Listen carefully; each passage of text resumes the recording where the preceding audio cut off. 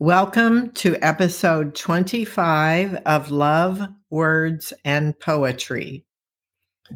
Our opening poem is from the lyric Summer of 2013.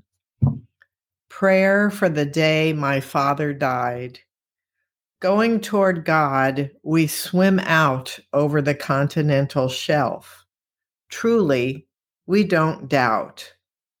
The ocean floor is still there, but fathoms below belief, and a lurch in the gut spills shivers deeper than plummet, sound, or shape.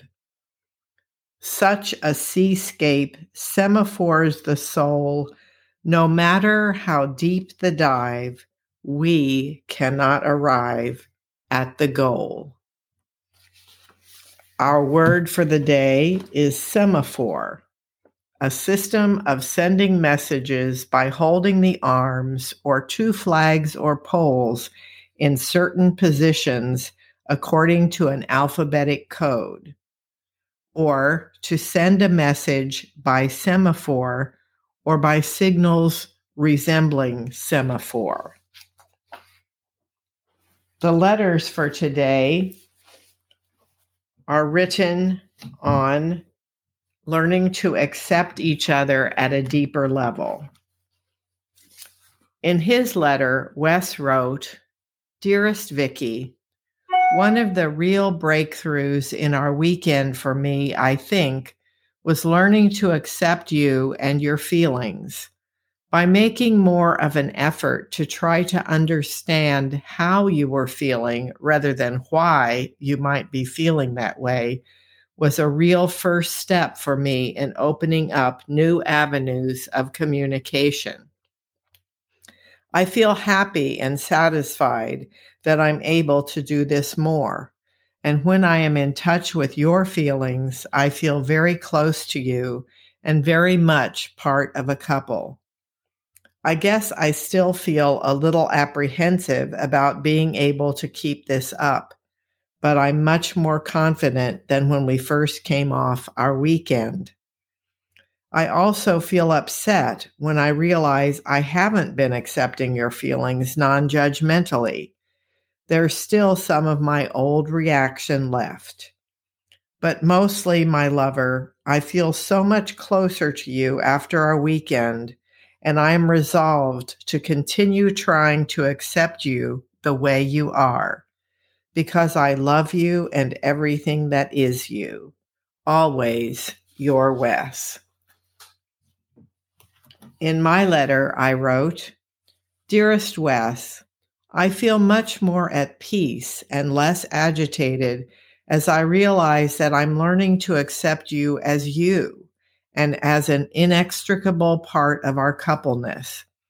I always loved all the important things that make you so unique and special to me, but on our weekend, I realized I was letting little things that make you different from me irritate me and undermine our real togetherness and complementariness.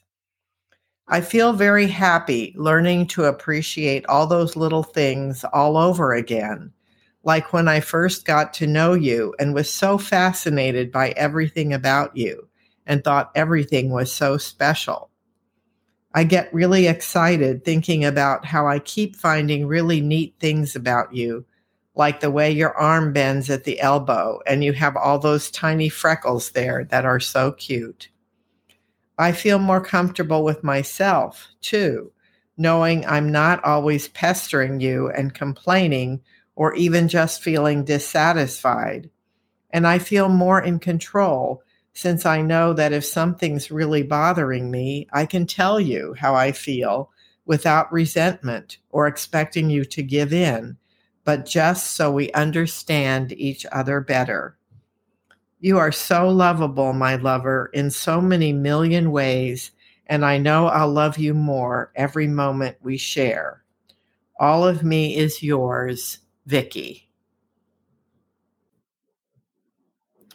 For today, we'll also have a myth of the day as preparation for our closing poem. Demeter was the ancient Greek goddess of the harvest. She had a kind and beautiful daughter called Persephone. Persephone also loved nature. One day she was walking in a beautiful meadow and gathering flowers to take home when a huge hole opened up in the ground. Hades, the god of the underworld, arrived through the hole and captured Persephone. He wanted her to be his wife. Demeter could no longer see her daughter. She was so sad it affected the harvest across Greece. Crops, fruit, and nature all stopped growing. She went to Zeus, the king of the gods, to ask him to help get her daughter back from Hades. Zeus could see how Demeter's sadness was affecting Earth, and so he agreed to help her. Meanwhile, Hades wanted to make it more difficult for Persephone to leave the underworld, and he gave her some delicious underworld food, a fruit called a pomegranate. Zeus visited Hades to ask him to let Persephone leave. Hades said, "Persephone can only leave if she hasn't eaten any of the food that I've given her." But she already had. Persephone had eaten 6 pomegranate seeds. Zeus and Hades agreed that Persephone would have to spend 6 months in the underworld, 1 month for every pomegranate seed, but that she could return to Earth for the other 6 months of the year. From then on, whenever Persephone went back to the underworld to live with Hades for 6 months, the plants would stop growing entirely.